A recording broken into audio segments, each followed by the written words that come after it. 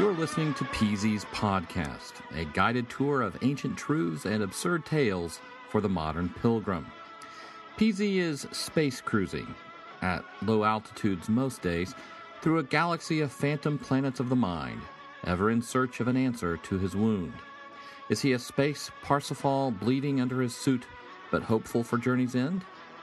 Buckle up and join him now as he blasts by Mars and Venus, rounding Luna, in sure and certain hope of our childhood's end. You can reach Peasy while he is on this quest at peasyspodcast@gmail.com. Now, here's Peasy.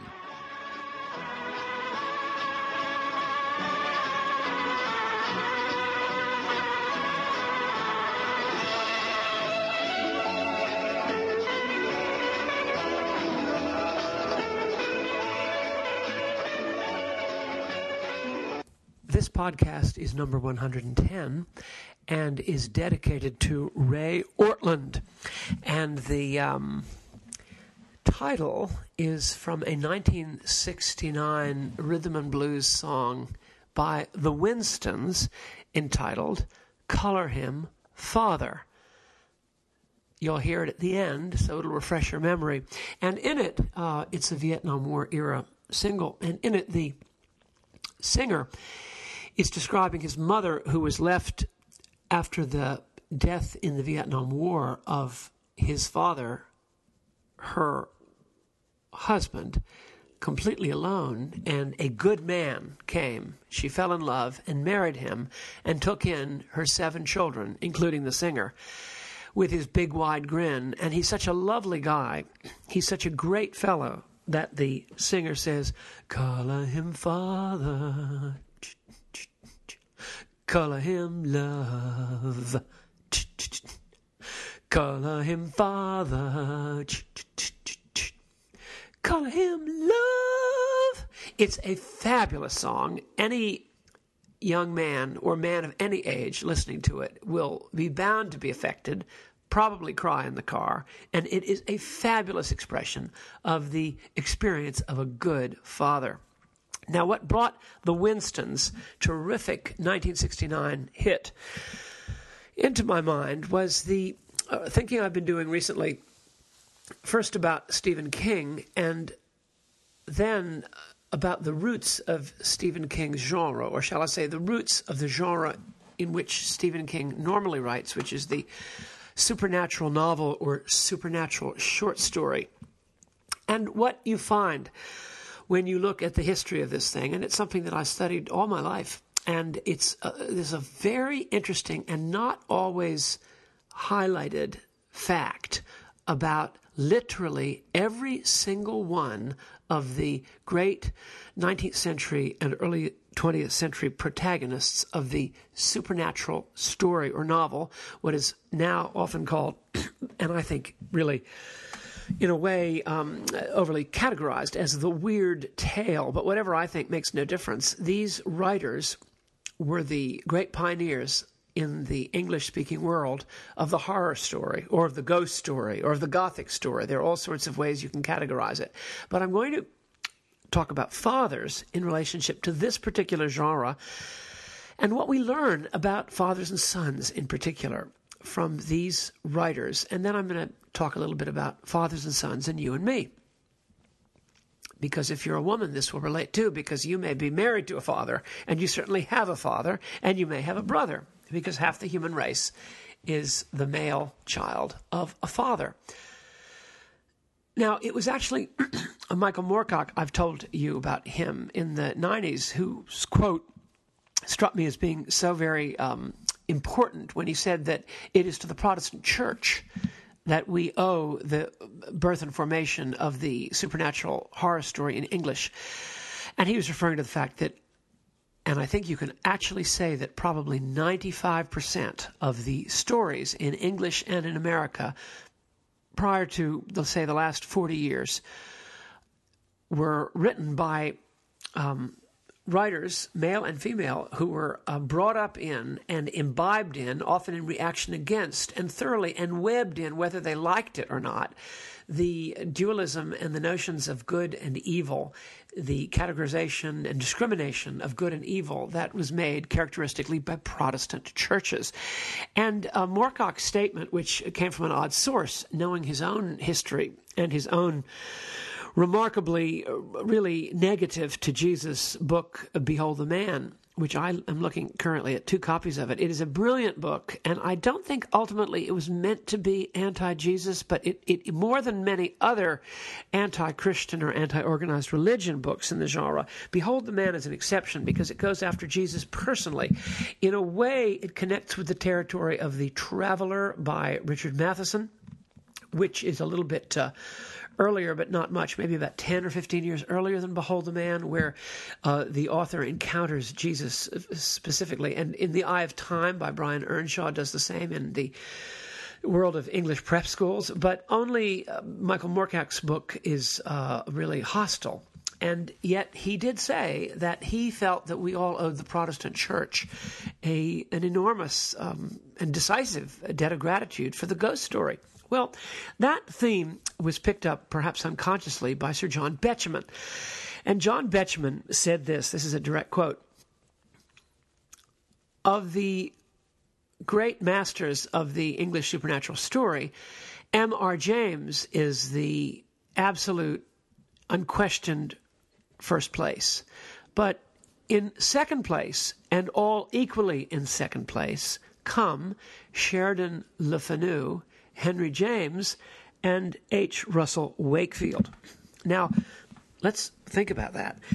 That's a very strong statement from Betjeman, whose opinion is always very interesting and very worthwhile. And he was writing, as you know, as a conscious Christian, in his case, an Anglo-Catholic member of the Church of England, but with a very broad sympathy for Calvinists and Low Churchmen and evangelicals, an ironic and somewhat puckish, even mischievous sympathy for Low Church people, but a great affection historically for the Low Church padres. And I always look for wonderful Low Church kind of parodies that are delightful and never with an edge in The Believing Man's collected poems by Sir John Betjeman. But I think he may have said something that he may not have known the full ramifications of it, but he probably did because he knew everything, so who am I to say? But Betjeman singled out there 4 authors, and then I'm going to talk about 2 others and one final one that say something about fathers and sons. Colour him father, colour him love. Or, because let's talk about these great writers, these great Bahnbrecher, these waymakers, wayshowers of the supernatural story. Some of them I've spoken about before, but not all of them. M.R. James was the son of a Low Church evangelical Anglican rector in Suffolk, who was a very close friend and co-religionist of John Charles Ryle, whom I've just spoken about. And they looked the same. They both cultivated these very long beards, which was for heterosexual reasons. They actually wanted, I mean that very specifically, but without any animus or agenda of any kind. It was ridiculous what they did. They all looked at the later portraits of Cranmer, Archbishop Cranmer, and the other reformers of the 16th century, Protestant reformers, and they noticed these long beards, and these men were at great pains not to be shaven. They wanted to show the world that they were heterosexual and married, non-celibate clergy. They were making a witness, in their view, of what it was to have a married, obviously non-celibate heterosexual clergy, and so they consciously wore beards, and that's stated in some documents that I don't have, but I know it is. And I've read it. Was it John Bale? Someone like that talked about it. And so Ryle intentionally cultivated later in his ministry, not in the early part, but when he became senior, and certainly when he became a bishop, a long Cranmerian beard, almost Islamic, if you know about Islamic law today. And his friend, Mr. James, the C.V. parson, not too many villages away, did the same. And M.R. James, the man whom Betjeman focuses on as the founding father, or the greatest, not the founding father, that's not true, the greatest, most advanced exponent of the English supernatural story, Montague Rhodes James, he grew up in a low church evangelical rectory, and while he was nowhere near, he didn't go to the ministry, and he was far more detached. Obviously, his father was a strong and earnest and sincere man, and M.R. James ended up writing many stories that take place in cathedral closes, in parishes that feature clergy. Clergy are never taken the mickey out of, except a few high church clergy. M.R. James was, in fact, always sympathetic to the low church, even though his father had been fascinating. And when he was provost of Eton, I mean, remember, he was at Christ Church, Cambridge forever, but then he became provost of Eton, which is a big deal, and he was a major scholar of the Apocryphal New Testament. And M.R. James wouldn't let them perform, the Song of Gerontian, because he thought it was too high church, and possibly there were other things that may have occurred to him, but he said it was just a little too high church for the chapel at Eton. Now, isn't that fascinating? So here we have the son of a clergyman who was brought religious issues and dualisms and good versus evil in church settings, but of a slightly more ecclesiasticist sort of context in all his stories. And they are absolutely fabulous, the ghost stories of an antiquary. Now, moving right along, let's go through the list.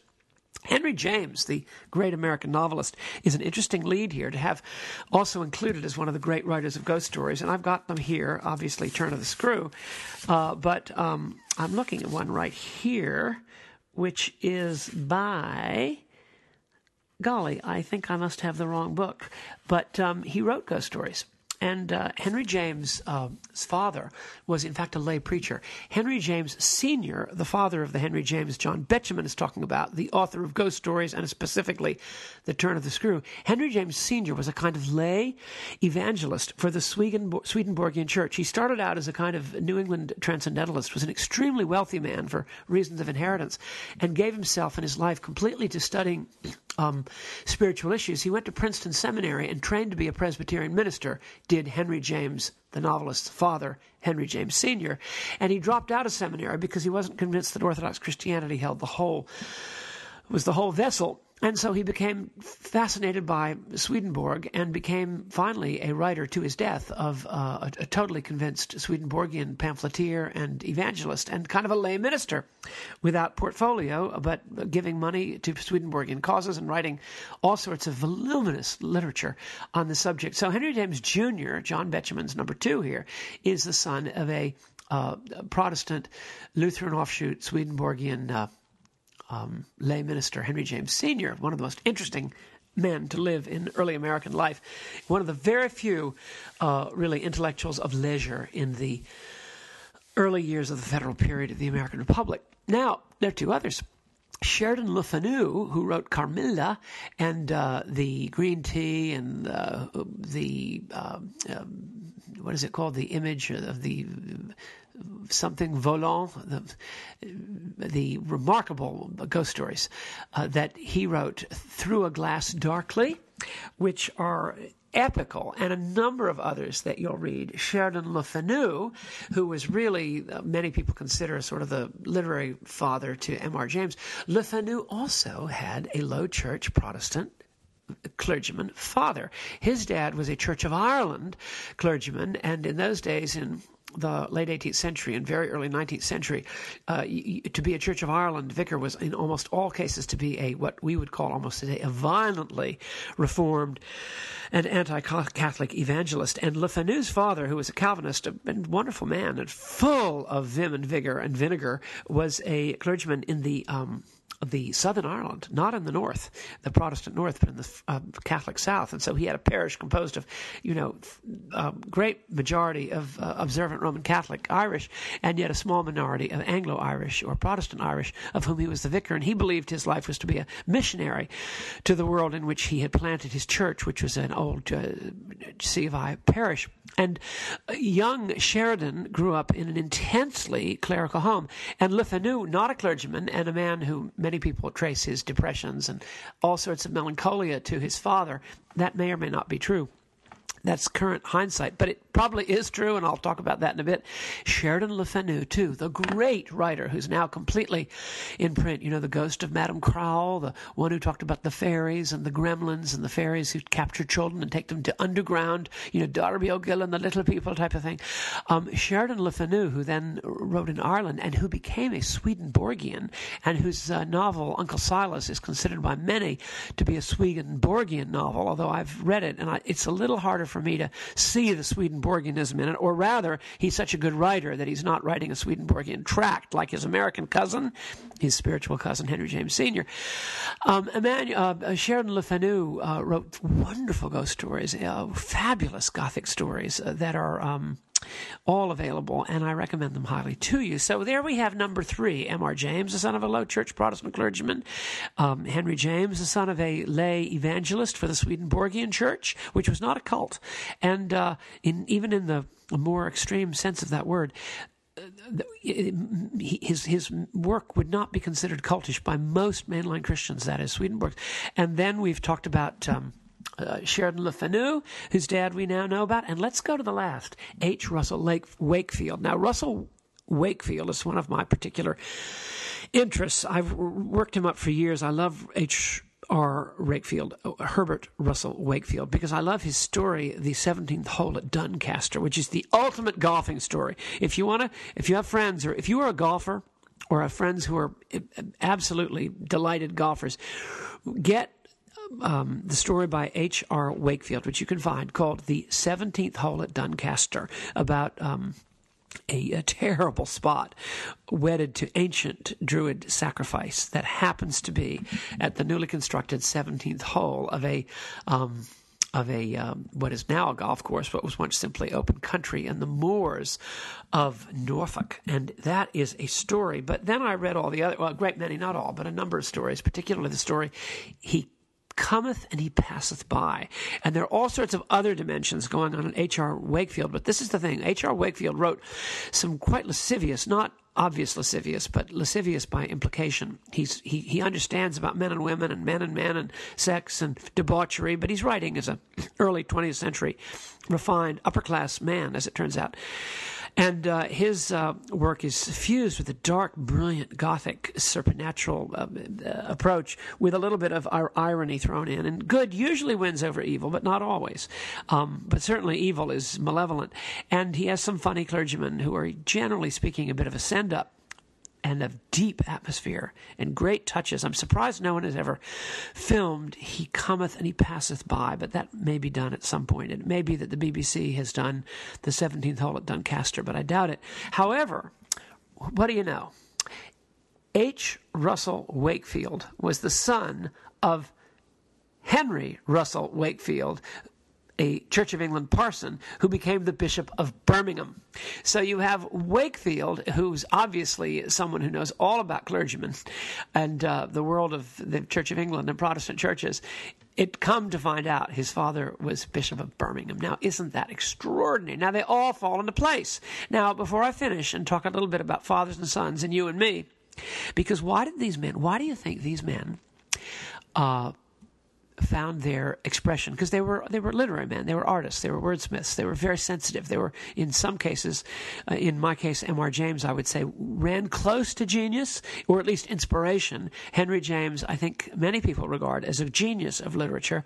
And the other two wrote very memorable and living and undated, eerie and unsettling stories that have never really lost their ability to create disturbance underneath the surface and their understanding of the psychic truth of living and of people. Well, let me just mention two others. I've often talked about Algernon Blackwood. You know all about him. His father was a lay preacher and lay elder of the Sandemanian Church, which was not a cult. It was simply a very conservative, somewhat off, very exclusionary Darbyite sect of the Church of Scotland, but no longer part of the Church of Scotland. And then there's Algernon Arthur Machen, whose dad was a very convinced and strong and imperious, but probably a good guy. I just assume he was because his son didn't really fully react. Arthur Machen's father was an Anglo-Catholic, fairly early Anglo-Catholic clergyman in the Church of Wales in Caerleon. Now, across the river, when you go on the after you get to Bristol, keep going, and you'll get to that wonderful castle that was slighted by Cromwell. I always forget the name. I'll remember it. And then you get to Caerleon and Caerwent with the great Roman walls and Roman theater and Roman baths and extraordinary Roman finds of the legionary garrison and druids and what not. And before you know it, the Welsh mountains. And so his father's a clergyman, but he had an affection for evangelicals because he brings evangelical clergy with a bit of tongue-in-cheek, who he thought were sort of idiots, but he knew that they were serious and sincere Christians. And he has a wonderful low church clergyman in one of his stories and several wonderful high churchmen. And he himself went to church and was an observant Anglo-Catholic man, very eccentric. Now, what do we have? Now, I haven't even mentioned, let me just finish, A.C. Benson. Arthur C. Benson, you got to get into him, and we'll talk about Edith Wharton another time, and then obviously we can go into the modern era. But I'm not talking about more modern, sort of 20th century, sort of when there's another theme that comes into it, in my opinion, with H.P. Lovecraft, and that's another very interesting story. But let's finish the list with A.C. Benson. Now, A.C. Benson, and they're now in print in Wordsworth, the Wordsworth paperbacks. Some of the greatest stories of the kind ever written were written by A.C. Benson. And A.C. Benson was the son. Are you ready? Do you like it like this? Are you ready? Are you ready? A.C. Benson was the son of the Archbishop of Canterbury. Archbishop Benson, the Archbishop of Canterbury. He grew up as the son of the Archbishop of Canterbury. You've probably heard of Mapp and Lucia. They're different Bensons. They were very literary. They were very smart. As Wiley said, all of these people are the sons of learned Protestant ministers. And as a result, they have the peculiar fate of being the sons of learned Protestant ministers. Now, Catholic priests didn't have sons, at least in principle. They really didn't. I mean, we can say all we want about Scandal, but Catholic priests do not have owned or acknowledged children. And Protestant clergy do, often quiverfuls of them, as Trollope pointed out. And whether they be awful or not, some of these guys were great, these clergy, and they had these sons, like Philip Wiley, who's another one, and later in America, and these sons become the writers of horror fiction. Now, why is that so? I could talk more. I could talk about aspects of Bram Stoker's past, and there's no end to this. But I was fascinated that Betjeman listed 4 who were all the children of clergymen, if not lay evangelists, and that the other 2 great ones who are universally regarded as the masters of the genre of that era.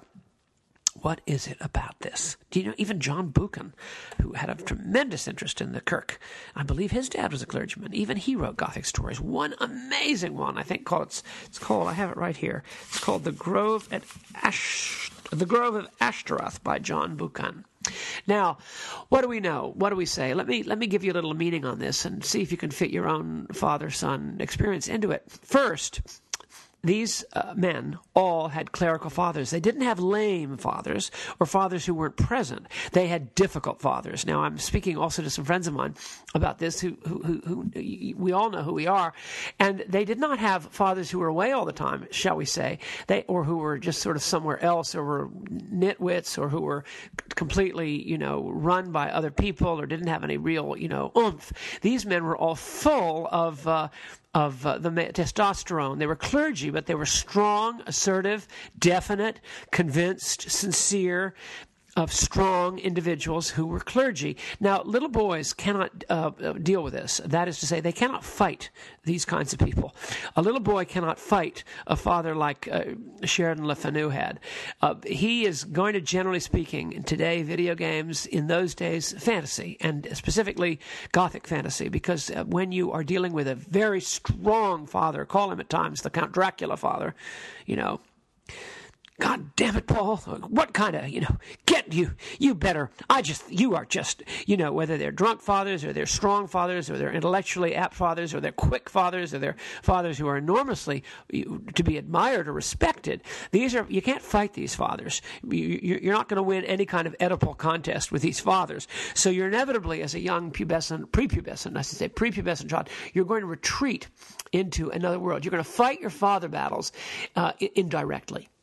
So all these men, in my opinion, and I'm one of them, but not a writer of supernatural fiction, we all fight our battles, but one step removed in mediatorial formats or contexts or stages or theaters or in the cinema, and you fight your battle in supernatural fiction, and you also have to exorcise sometimes these tyrannical fathers. Remember what the Brontes, just look at the Brontes, Branwell, Charlotte, Anne, and Emily. They all had a remarkable and in some ways a very fine father. Patrick Bronte was an Irish, Church of Ireland, but then Church of England, Low Church evangelical vicar with very strong convictions and utterly sincere. He was impossible, but nevertheless, he was not to be easily put off because he had very strong and attached convictions. You might even say integrated convictions so far as they went. And you weren't going to fight him. So Branwell goes into alcohol and the funny world that the girls and he created in their little novelettes as 10-year-olds and 9-year-olds. These were brilliant children. Remember, the children of intellectual Protestant clergy. And so you have the Brontes. I haven't even talked about them, but it's the same idea. You have to go into fantasy because Mr. believes it, really believes it, as opposed to as a dilettante or a lame person or a silly Billy or a controlled person or a there are all sorts of words for this in historic lingo. Whether he's not half a man, he's not controlled by your mom. He's not El Cid after he died. He's not a Walking Dead man. He's a real contender. You're going to have to fight him. Because you have to fight him. That's the nature of the growing up process. You're going to have to fight him in a mediated and probably a fantasy way. And that accounts, in my opinion, for the fiction, the supernatural fiction. And you're going to have to, in a sense, exercise his sort of impossible and in many ways negative, blustery influence, because he's so strong that in order to, you have to break out. You have to exercise the hand. You have to get out from under the thumb of this man, even if he's sincere and loving after his fashion and in his way. You have to do it. So you exercise in terms of stories like The Lair of the White Worm by Bram Stoker, and he's a separate case, but a relevant case. A lot of religion in Bram Stoker, a lot. And much of it very positive towards Christianity, but nonetheless. But in all these writers, there is an exorcising of an impossible or difficult or malevolent male father, sometimes a female figure as well, that occurs, and there is the need to do it elsewhere. That is to say, in a mediated way. Now, I owe Mary, by the way, a bit of the whole question of the need to escape, because you're going to lose if you fight your actual father. Paul, whoever it is, whoever your actual father is, if he's a strong character like these clergy, we have to hear him each Sunday in the pulpit, and you're always talking about these issues at the dinner table, and your mother is often scared out of her wits by this strong, impossible man. You're going to have to, everybody's a little scared of him. You're going to be scared, so you're going to retreat there and fantasy. And Mary made that connection so wonderfully. I said, oh, Mary, boy, I'm upset. There's several levels on which that skewering works, but she's dead right. And secondly, you're going to usually have to do it through father figures. Wouldn't it be nice, to quote the Beach Boys, and someone said recently, and I think it was our son David, he said that the Beach Boys were the high point of Protestant popular art in the 20th century in America, and I thought, that's true. I mean, they're certainly the high point of something. They're certainly Protestant, and they're certainly popular art, and they certainly were in America. And I think that's probably true. I can see why, given a lot of their music and some of their gravitations, especially Brian Wilson, it would be absolutely right for him to say this is the high point of Protestant art. Well, anyway, I've told you about these people and how they all come out. They were all the sons of Protestant, strong personality clergymen who, therefore, the sons had to escape into fantasy and also had to sort of undo, through exorcism literarily, the impossible fathers whom they had growing up. Well, that is the podcast. And I would say that the whole point of this is ultimately to reconcile oneself with the father. The father who may be strong, he may be misguided, he may not know. He didn't know. Gypo, Gypo, you didn't know what you were doing. The line in The Informer. Men like that, they don't know what they're doing. They think they're doing right. And hopefully maybe they'll find out at some point that they were doing wrong. Maybe they could, in fact. And maybe at some level they were. And sometimes they actually are able to be the hero of the Winstons' fabulous, fabulous song, which I now commend to you. Thanks so very much, and God bless.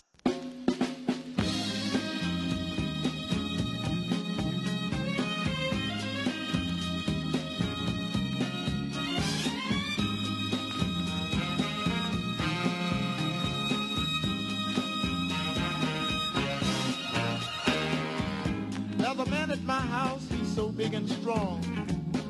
He goes to work each day and he stays all day long. He comes home each night looking tired and beat. He sits down at the dinner table and has a bite to eat. Never a frown, always a smile when he says to me, how's my child? I said that I've been studying hard all day in school, trying very hard to understand the golden rule. I think I'll color this man father. Color him father. I think I'll color him love. Color him love. Said I'm gonna color him father. Color him father. I think I'll color the man love. Yes, I will. Color him father. He says education is the thing if you want to compete, because without it, son, life ain't very sweet. I love this man and I don't know why, except I'll need his strength until the day that I die.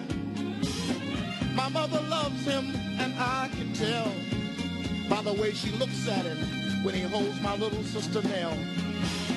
I heard her say just the other day that if it hadn't have been for him, she couldn't have found her way. I think I'll color him father. Color him father. I'm gonna color him love. Color him love. I've got to color him father. Color him father. I think I'll color this man love. Color him love.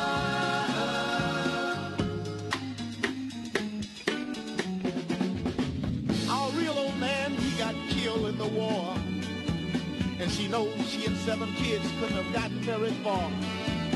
She said she thought that she could never love again, and then there he stood with that big wide grin. He married my mother and he took us in, and now we belong to the man with that big wide grin. I've got to color this man father. Color him father. I'm gonna color him love.